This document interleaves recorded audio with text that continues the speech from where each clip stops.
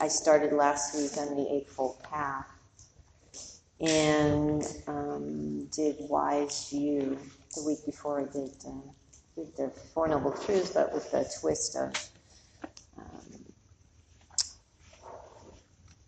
Stephen Batchelor's Fourfold Task, which is really about embracing our suffering and really a different way of looking at the same teachings of the Buddha. And I really like Batchelor. But last week, talking about Wise View being that needing to come into an awareness of what the true nature of being is, both understanding the Four Noble Truths, that there is suffering, that we need to really embrace our suffering, to own it, to say, yeah, this is the way it is, and to recognize when there isn't suffering, when there isn't discomfort, to recognize when there is cessation of suffering, and to begin to move towards a life that is the cessation of suffering, of dukkha.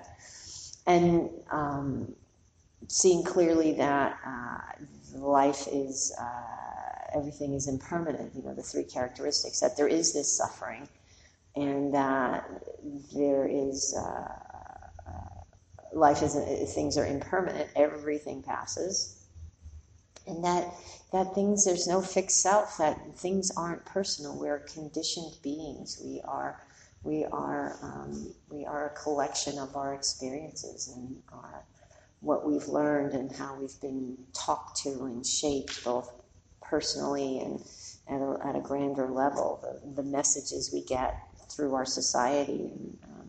So to begin to see clearly how we are not, these independent beings with free will, that we're actually shaped by a lot of things driving us into a particular way of being and seeing and acting and saying. And the second factor of the Eightfold Path is actually one of my favorites. I love intention, wise intention, because it's Bhikkhu Bodhi in his book The Eightfold Path talks about it as the bridge between the cognitive understanding of the way things are and the moving into action, the rest of the next section of the Eightfold Path, which is sila, integrity, ethical behavior. This bridge between recognizing how things are and then moving towards a way of being so that we support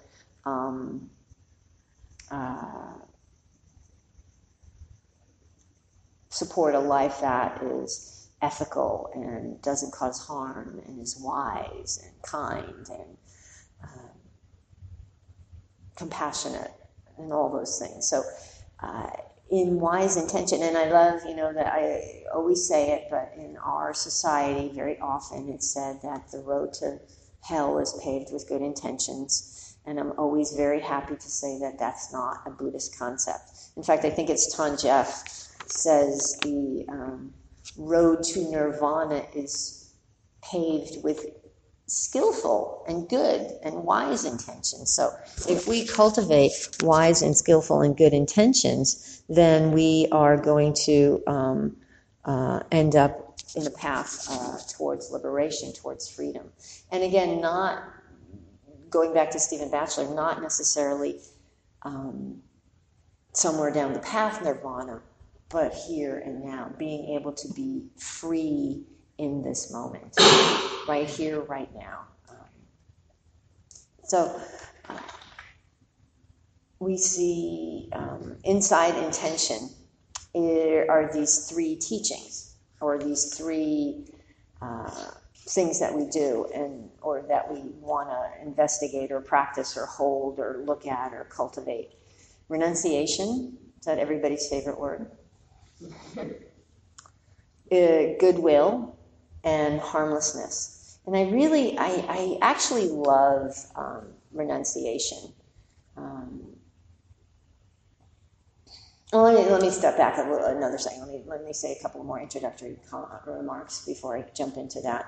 Wise view leads to nirvana, and wrong intention leads to can be the road to hell. if we want to take it that way. It's in Buddhism, everything is about intention. It's all about recognizing, having a place, coming from a place of kindness and compassion and moving in a direction of not causing harm. They can have, coming from this place of wise and good and skillful intention can have unintended consequences, but we're moving from this place of non-harming. And then shit happens. But if we come from a place of unskillful intentions, we can have beneficial results, but we're planting seeds of unskillful and things that aren't healthy and unwise. It's just as when we're moving from a place of good intention, we're planting healthy, good seeds so that eventually they will bear healthy fruit, just maybe not this moment, but hopefully down the line. There's also a flavor of karma in that if we move because karma is about action, so if we move in this direction of karma and wise action, then we will have beneficial results. If nothing more than not having that internal churning of, I did the wrong thing, you know? If we come from a place of wise and skillful intention, and there's unskillful or not unintended consequences, we can, I think, more easily take responsibility for our actions. We can be accountable and say, yeah, I did that. Understanding the impact of our actions, but also recognizing that we didn't have an intention to hurt, and seeing if we maybe need to cultivate some different actions, or maybe we need to clear out some other deep conditioning that has us thinking we're behaving well, but maybe we're not behaving wisely. So it's really about disentangling this deep conditioning. We have an intention to move in a way that's wise and skillful and compassionate. And in, let me see, I have this quote here. Let me see if it makes sense. The Buddha sums up the matter when he says that for a person who holds a wrong view, his deeds, words, plans, and purposes grounded in that view will lead to suffering, while for a person who holds right view, his deeds, words, plans, and purposes grounded in that view will lead to happiness. When the intentions are right, the actions will be right. When the intentions are wrong, the actions will be wrong. So really understanding that intention is key, it's paramount teaching inside of Buddhism. So now going back to what we have to cultivate inside of intention, there's the renunciation, there's goodwill, and then there's harmlessness. And renunciation, I always think of it, or I used to, not anymore, but when casually hearing that word, what do you think of when you hear the word renunciation? Giving up. Yeah. Oftentimes with that stoic, I have to give up in order to be a better person. You know? I have to let go of this because they told me I have to. I go back to being raised a Catholic and a little kid in Lent. I was like, wow. I did not understanding the meaning of what, letting go and going without meant, but just that giving up. Punishment. Yeah. So it has a kind of an unpleasant connotation, a negative connotation, but in Buddhism, I love that there's like not negative or not good or bad, but pleasant or unpleasant or wise or unwise or skillful or unskillful or beneficial or unbeneficial. Renunciation in this realm, in this way, means beginning to clearly see that when we hold on to things, renunciation is an antidote to craving and clinging, which is the root of our suffering, our discomfort. If we begin to see that renunciation is letting go of those things we cling to. those things we hold on to. It's a way to see that when we hang on to these things, when we're attached to these things, we're causing suffering. So it's not a punishment to let go, but it's a path to freedom. It's a path to spaciousness and breathing, because when we let go of our clinging, we're no longer trapped by it. We're able to go, there's some freedom. How many of you have ever, had some kind of addiction like smoking? Smoking's a good one, where you can, when you finally are able to let go of that, there's a freedom. You no longer have to go stand outside in the rain to smoke. I mean, that was not fun. Or when we cling to ideas when we cling to expectations, that aren't met, or when we cling to these ideas, my life has to look like this idea I came up with when I was 14 years old, and it doesn't. I have to have the house and the picket fence, or this, or the job, or the whatever, and we suffer so much when it's not like that. We have to, even the simplest ideas, think how people see us. I have to make sure people see me in a certain way, because then I'll be okay. It's all about that, then I'll be okay. Our craving, we abandon our craving not because it's inherently evil, but because it leads to suffering. And deliverance equals complete eradication of craving. And progress happens when we overcome that craving.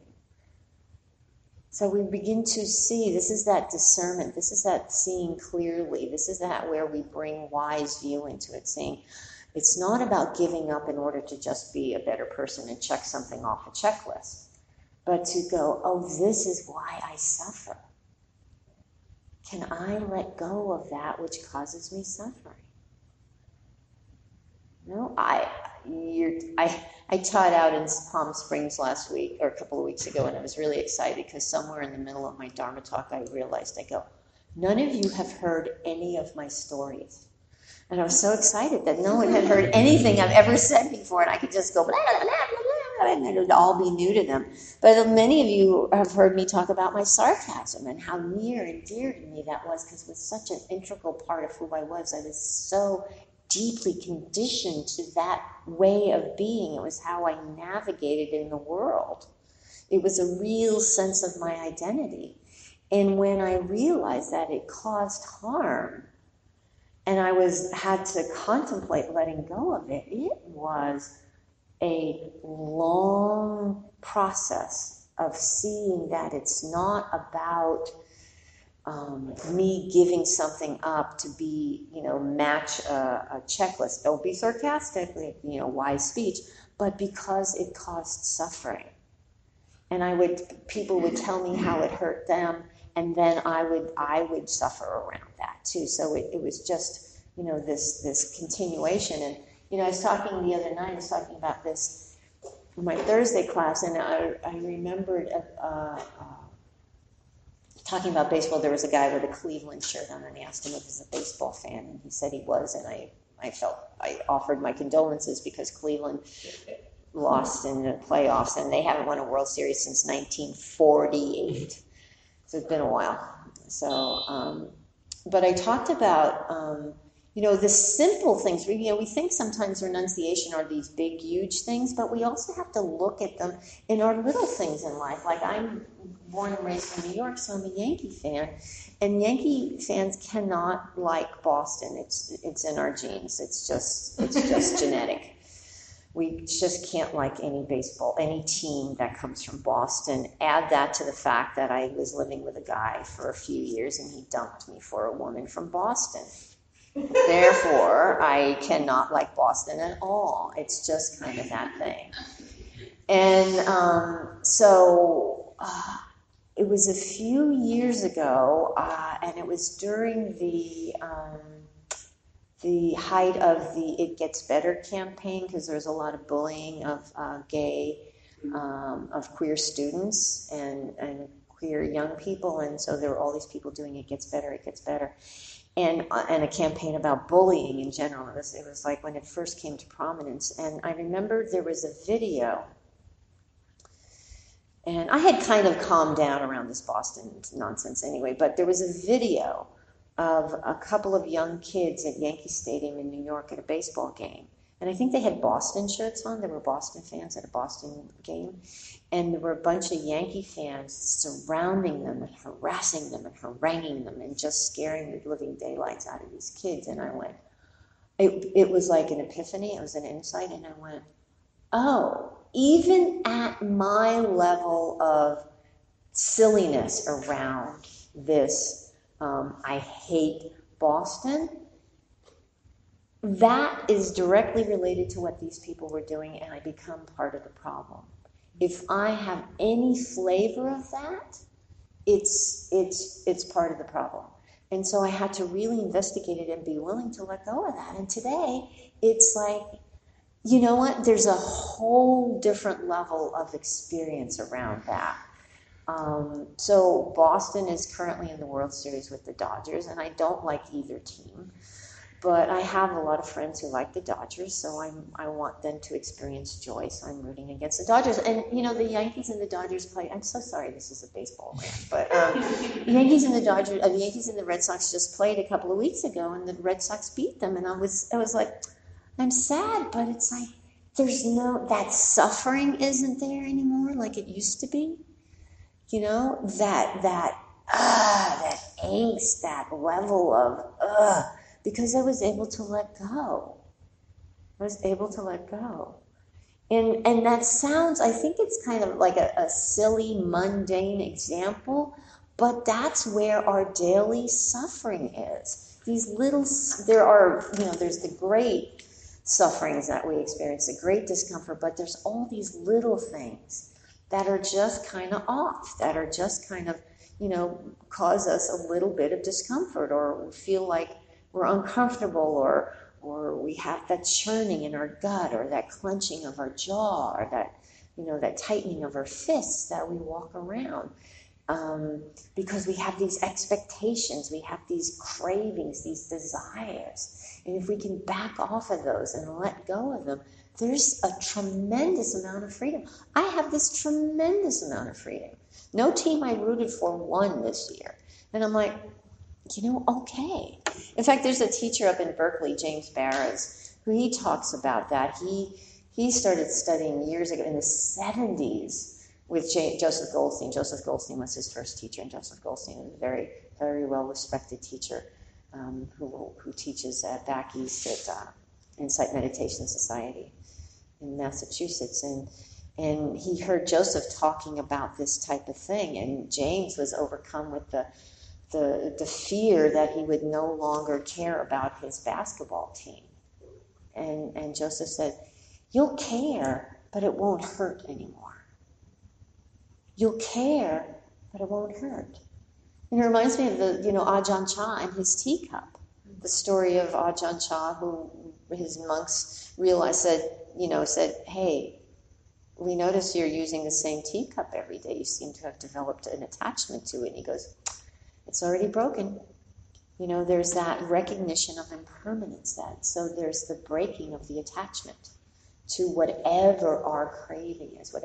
And craving can be a strong word. Suffering can be a strong word. So whatever we have this attachment to, can you let go of it? Because that is the intention. That is what this wise intention is. It's about letting go of that, breaking the holding on to things. Really being willing to say, nah, it's fine. Having that sense of equanimity around things. Right now it's like this. Right now it's like this. And not negating the emotions that arise around it. There may be anger, there may be fear, there may be sadness. Absolutely. That's because we are human. And we experience these human emotions that have been activated by our situation. So we hold those tenderly. We don't push those away because they show up somewhere else if we do. So really begin to pay attention. Letting go does not come through brute force, but by understanding our craving, too. Seeing how, oh, I think that if this happens, then that will happen. If I'm this way, then then you'll like me better. Or this prize, I'll get this prize. And what it is we're looking out there instead of recognizing that out there is not the means to our happiness. It's the internal experience that's the means to our happiness.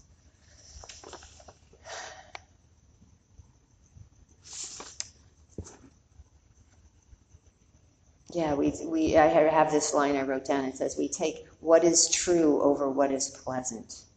We're willing to sit with the reality over what we want it to be.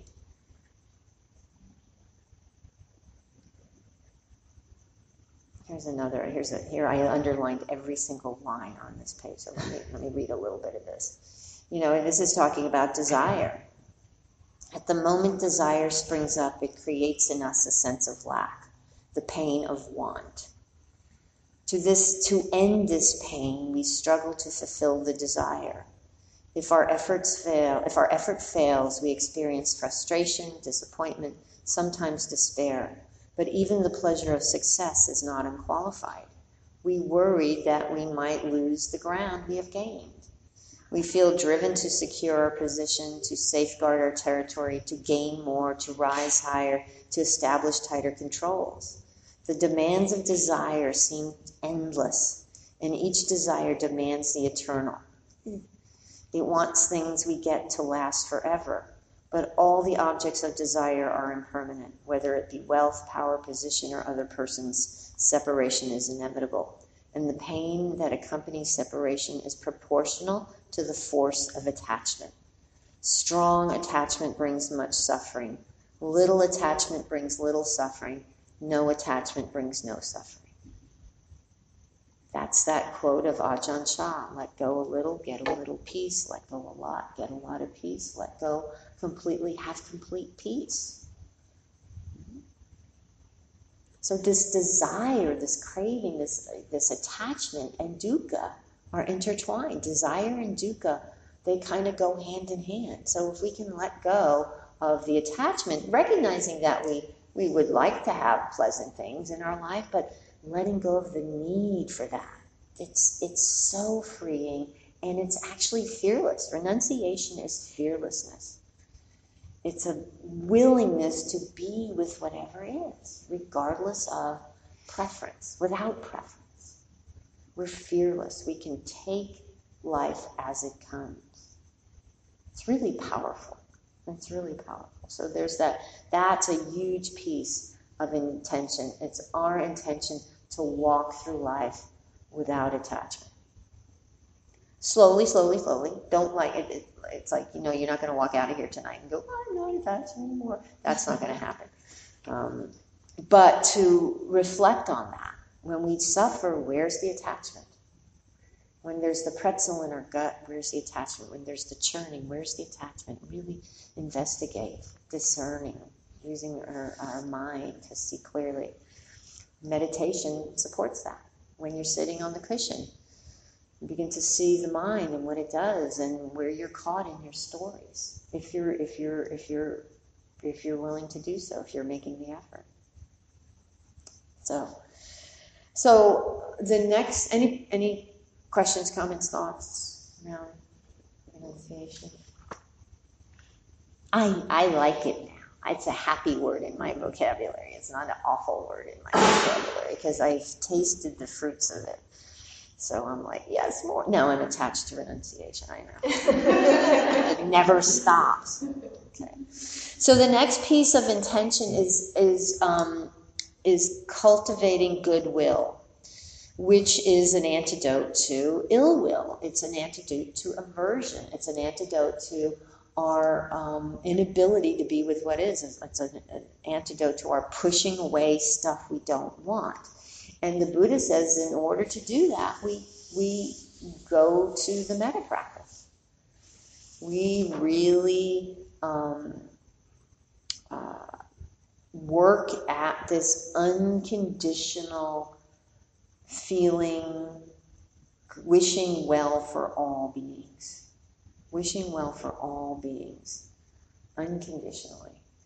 Hard as that may seem, as impossible as that may be, it seems, it's not about the other person. Again, it's about freeing ourselves. But in the action of freeing ourselves, we make it safe for others to be around us. If we're turning towards all beings with this, coming from this place of ill will, and it kind of goes hand in hand with the next speech, which is being harmless, not causing harm, then we're really quite extraordinary people.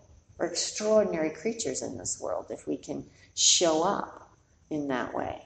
It's challenging because we're all about making sure we're safe and we're in this place of reactivity. So this path is a path of slowly seeing where we're caught up, slowly seeing how we are reactive to things, how we're deeply conditioned and disentangling that conditioning bit by bit by bit. So if we can see where we're bringing ill will, like me and the Boston teams, primarily the Red Sox, and can I cultivate goodwill for them? Can I cultivate, I'm so sorry, this is so lame, but I'm really cultivating goodwill for the Dodgers. It's a practice.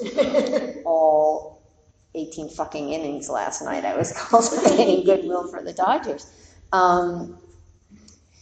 Because I don't want to be that person, because I have friends who love them so much, and I'm like, let it be. I'm freer, and it's easier. I remember a couple of years ago, I don't know where my twisted upbringing, I grew up, in this world of lack and not enough, and desperately needing to do what I needed to do to have enough. And there was, of course, as it says in that reading, there's never enough. There's never enough. So this constantly grabbing, grasping, there's never enough. And I came from a place of this small world of it needs to be this way. This is the only way. I talked about last week in YSU that I had a pea brain. This is the absolute. This is the way it is. And anything outside of that, it's like it can't be right. It's dangerous. And not consciously, but that's how I showed up. And I'm thinking a few years ago, maybe I don't know how many years ago, I have no interest in the Rose Parade. And so when I have no interest in things, I tend to be dismissive. I used to be dismissive. I'm not dismissive anymore, mostly. But I would be like,